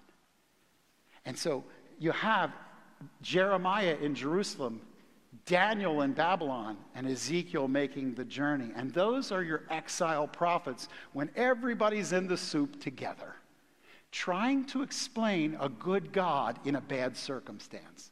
And that's what those exilic prophets are doing. Okay, let me just end this by taking you to the post-exilic. That's the PE. That's not for physical education. It's for the post-exilic prophets. There are 7 last books of the Bible, but you're going to count them up and you're going to come up with a different number. And it's because some of the books aren't books. Ezra is not a book. It's 2 books. Ezra 1 through 6 says, we come to the time now, in 538, 536, Cyrus the Mede begins to send people back, and the decree of Cyrus is going to send people to come back from the exile, and in the midst of that, there's a fellow by the name of Sheshbazzar and another fellow by the name of Zerubbabel. These guys are part of the apparatus of the send back of the first wave of return that come from Babylon back to Jerusalem, and Sheshbazzar and Zerubbabel, the scroll of Sheshbazzar and Zerubbabel is called Ezra 1 through 6, but it's actually distinct from the second part of Ezra. The first part's from 536, the second part's from 458. They just got snapped together for publishing, okay? There's a reason, but it doesn't have anything to do with it being one continuous story. So in Ezra 1 through 6, there's a story about the people coming back. Well, when the people got back, you remember the story, what happened? They got back, and they looked around, and they saw that the temple was falling down, and they also saw that their great-grandma's house was dilapidated. So in the beginning, they went out there and they began to work on the temple, but then they went to great-grandma's house and they thought, well, we could fix this place up. It's an old place, but we could get the ranch cleaned up. And then as time went on, they spent more and more time on the ranch, less and less time on the temple, and finally Haggai is brought. Haggai becomes the prophet where God says, I'm living in a shack and you're living in paneled houses and something's wrong with your understanding of what's going on. You've lost track of your vision. You know, it just occurred to me that I did have slides for this. I had forgotten all about that. Thanks for doing that for me. I'm just holding a controller, not actually doing anything. So here's what's important. 18 years after they arrive, they haven't gotten the temple done. Now, you have to think like a Jew. The temple's not the building. The temple's the altar. If the altar's functioning, the temple is functional. You don't need the building. You need the altar. You need the killing station, and you need to burn it. If you do that, you did everything you need to do. Okay? So the rest of the stuff you can outsource, whatever you need to do, you know, it's not really an issue. So Haggai's trying to get them inspired to get the dedication of the temple back up and going. He does this about 520, and he gets paired off with another, one of my favorite prophets in all the Bible, Zechariah. Zechariah and Haggai, 520, 516, these two prophets get together. Zechariah, here's why he's one of my favorites, because some of you are going, why would that be a favorite? If you haven't read Zechariah recently, stop what you're doing tonight and do it. It's that good. Do you all remember there used to be Frank Peretti? Is that name?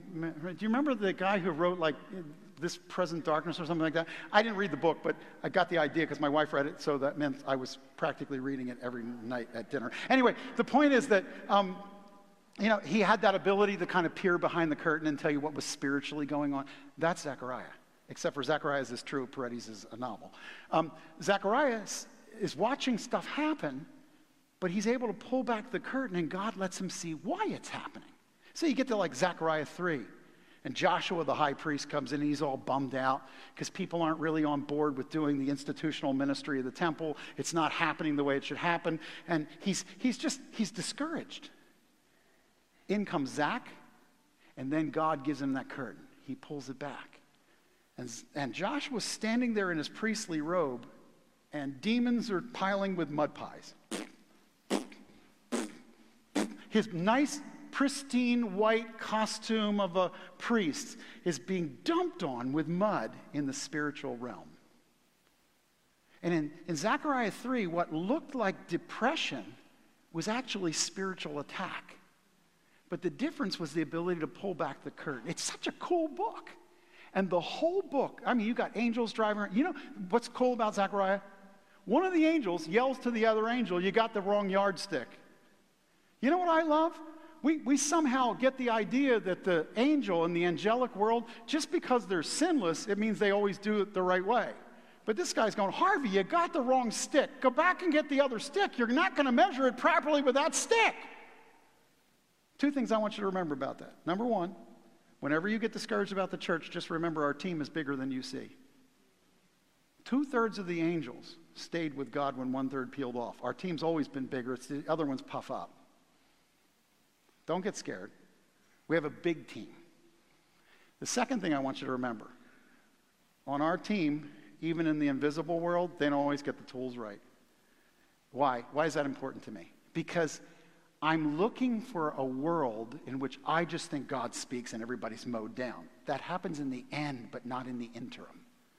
In the interim, God lets the story be told with a lot of complication that I would have just gotten to the end. But I'm a guy who couldn't watch The Lord of the Rings. I really, as soon as those like demonic-looking dogs started chanting, I'm like, give them the ring and get it over with already. Come on. I just can't do the complication that God does in his story. There's a wonderful story. So you got this incredible story of Zechariah and the incredible story of Haggai that's trying to lift Sheshbazzar and Zerubbabel and Joshua as they build the temple in 520 down to 516, and it's rededicated. I'm almost done. Meanwhile, back in the kingdom, on the other side at Mesopotamia is King Ahasuerus. We know him as Xerxes. He's the son of Darius I. Darius had left and gone from Persia over to Greece and thought he would take over Greece. because he thought the Greeks were really nothing. I mean, they had nice restaurants and stuff, but they were not going to really be able to put up a fight. And here's what he learned. Those Greeks are feisty. Darius got beat. He came back. He was humiliated. So his son, Ahasuerus I, or Ahasuerus, or Xerxes, decided, you know what, we're going back to Greece, and this time we're ticked. We're going to kick butt and take names. That's it. We're done. We are done with this. So what he does is he calls together his kingdom for a pre-attack, pre-fight celebration, and it gets out of hand, and he loses his queen. This is about 480. The queen Vashti is deposed, and you have Ahasuerus or Xerxes, who makes a terrible mistake, but then puts on a pageant to get another wife. Now, what's interesting in the story is he's going to put together this massive, in 483, he's going to put this massive attack, and he's only going to find himself up against those 300 Spartans, and he's eventually going to lose at the Battle of Marathon, and by 380, he's going to lose as well. And the story of Esther sits on top of this guy with a bruised ego who was following his dad who had been whooped by the Greeks. And the book of Esther says God inserts people in specific times for specific purposes because he has something he wants to do. So here's my question. Does God have the right to do that?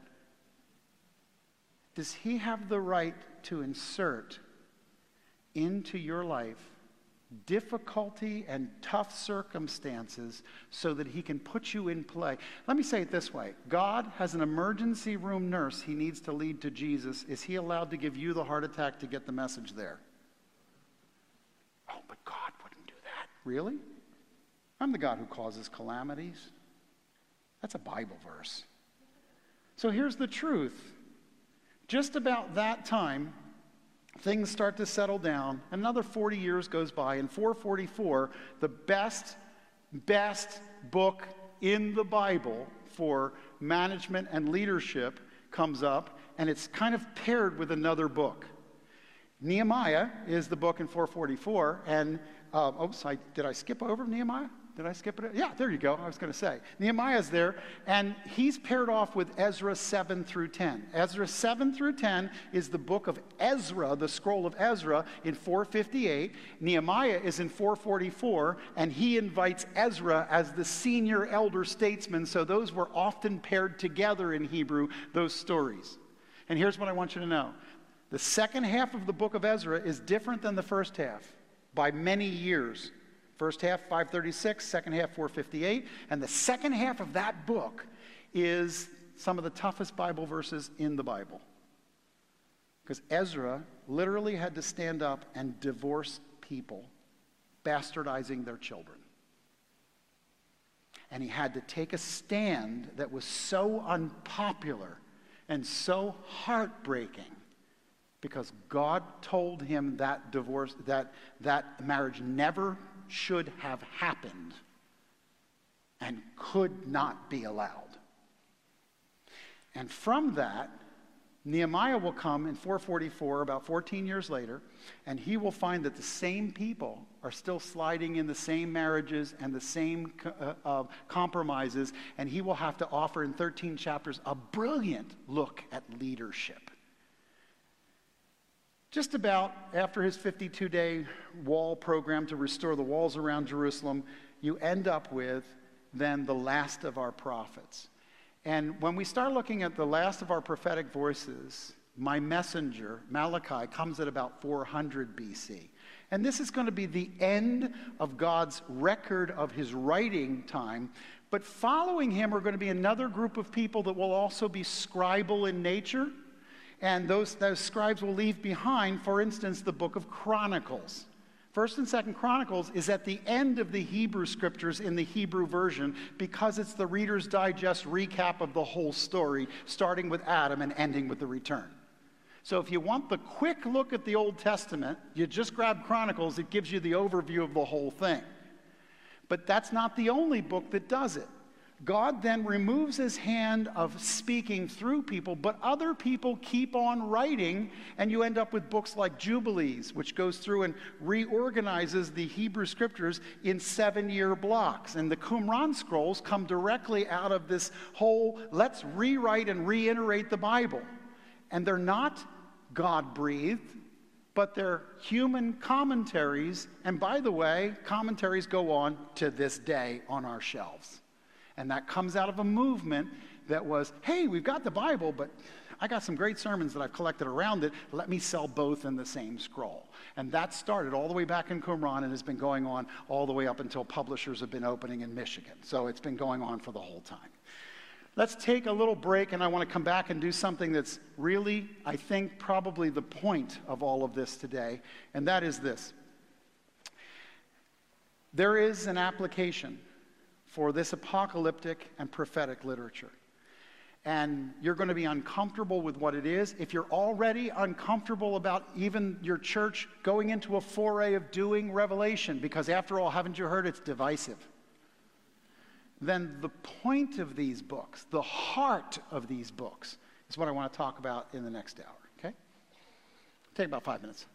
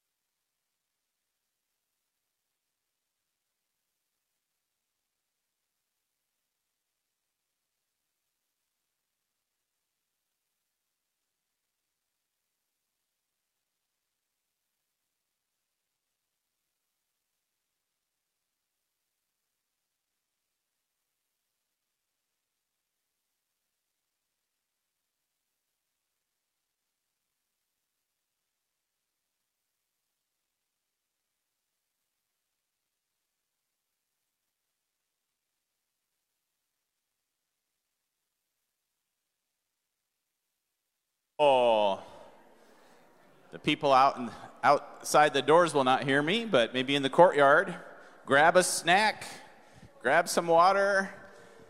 We're heading into the last hour of this seminar, and kind of like Randy said, the heart of it, what are the main themes of apocalyptic literature? I have a false advertising. I said 6, but it looks like there are 7. That's right. So that's good. 7 is a great number, isn't it? Yeah. All right. All right. Hey, thanks again for coming. So glad to have you here. So glad that Randy could be with us this weekend. And I just want to put a little seed in your thought. If some of you, in your mind, if you could stay, a few of you afterwards to help us with kind of disinfecting or cleaning things, that would be really helpful. I'll give that announcement again at the end. But thank you so much for those who help with providing water and snacks and just getting ready for this. Appreciate for all the work that people have done. And thanks again to all of you who are joining us online. Have quite a few people viewing, so that is great. So I am going to, as Randy draws, I'm going to keep talking. I think he's ready. All right, here we go. I'm hopeful that the 4 boxes didn't bore you, but gave you a little bit of context. But I want to talk about something I think that is even dearer and closer to our lives, and that is, okay, so what? Now that I have the story of all these prophets and how their life came together, and I know about you and your brother Russ and your misadventures in your bedroom, how does that help me live my walk with Jesus? Because at the end of the day, that's why I'm here. Let me suggest to you that there are 3 major categories. There are 7 different themes, but they fall in 3 major categories. So I'm going to organize 7 things under 3, okay? And I'm going to put 3 of them in the first category, 3 of them in the second category, and 1 in the third. So there's 3 kind of bullet points here, 3 bullet points here, and 1 bullet point here. These 3 categories offer me the reason why I believe God hasn't wasted words, and at the center of his heart is apocalyptic and prophetic literature. I say that on the basis and authority that almost 1/3 of the Bible has either the wrath of God or the end program of God. Now, if it's not important, then God has a stuttering problem, because there's an awful lot of that material. So let me suggest that by volume alone you can't test everything, but let's offer it something. Let me say that the 7 themes are divided into these 3 categories. In the very first category, I believe, you know what I didn't do? I'm forgetting that I have this. My 7 categories will be divided into these 3 categories, and the first one is God explained his view of humanity's mutiny. What does mutiny look like? I don't call what happened in the Garden of Eden sin. I call it mutiny. Because sin has now been a term where we go, oh, that's a sin. Like, isn't that unfortunate? Like an unfortunate event. We have managed to take sinful terms like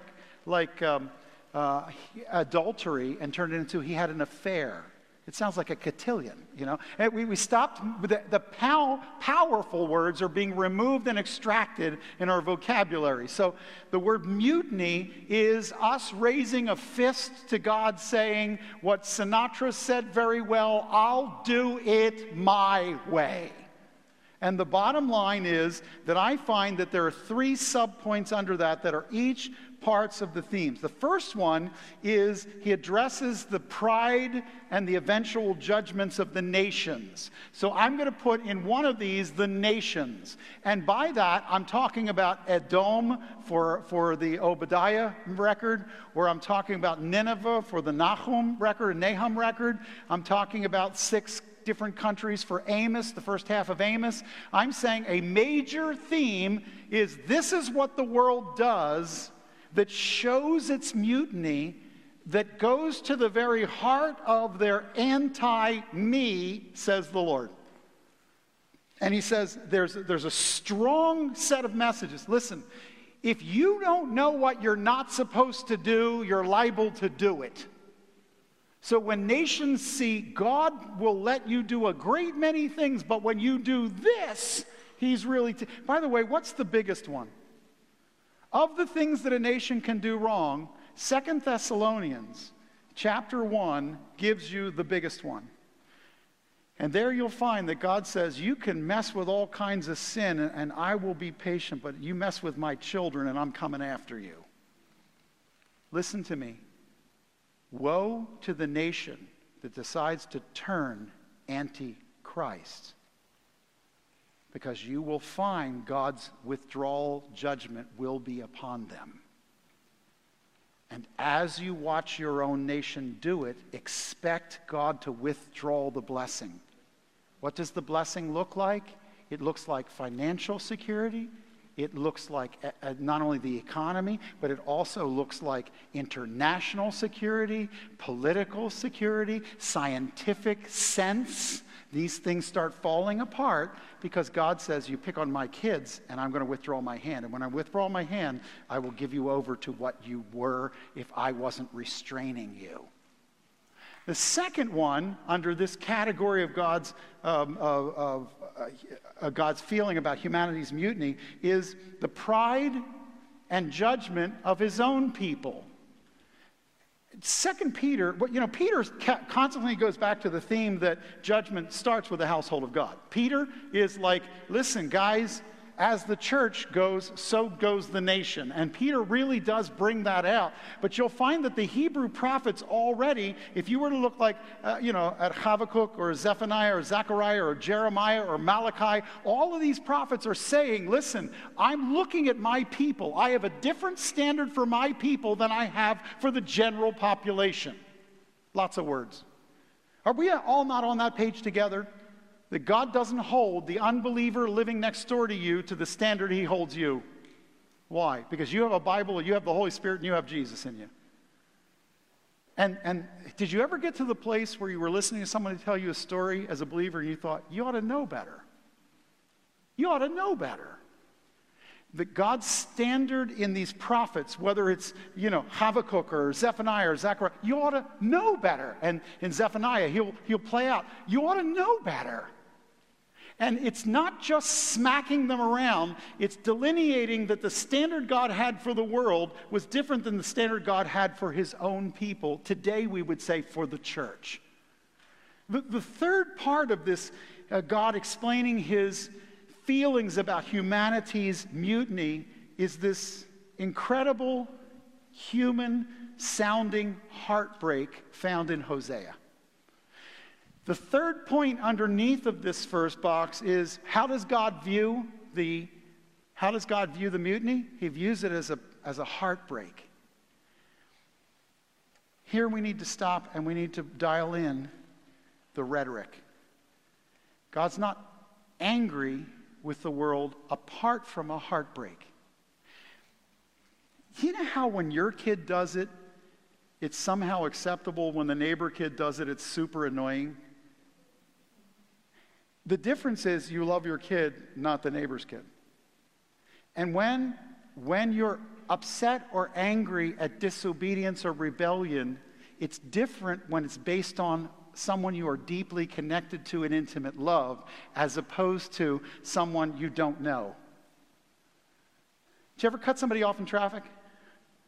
I mean, you didn't mean to, you just did. Did you ever? Am I the only person who's cut? Okay. Did you ever have someone cut you off in traffic? Did you ever ascribe to them all kinds of ill motives that you didn't have when you cut off other people in traffic? The difference is you don't know them.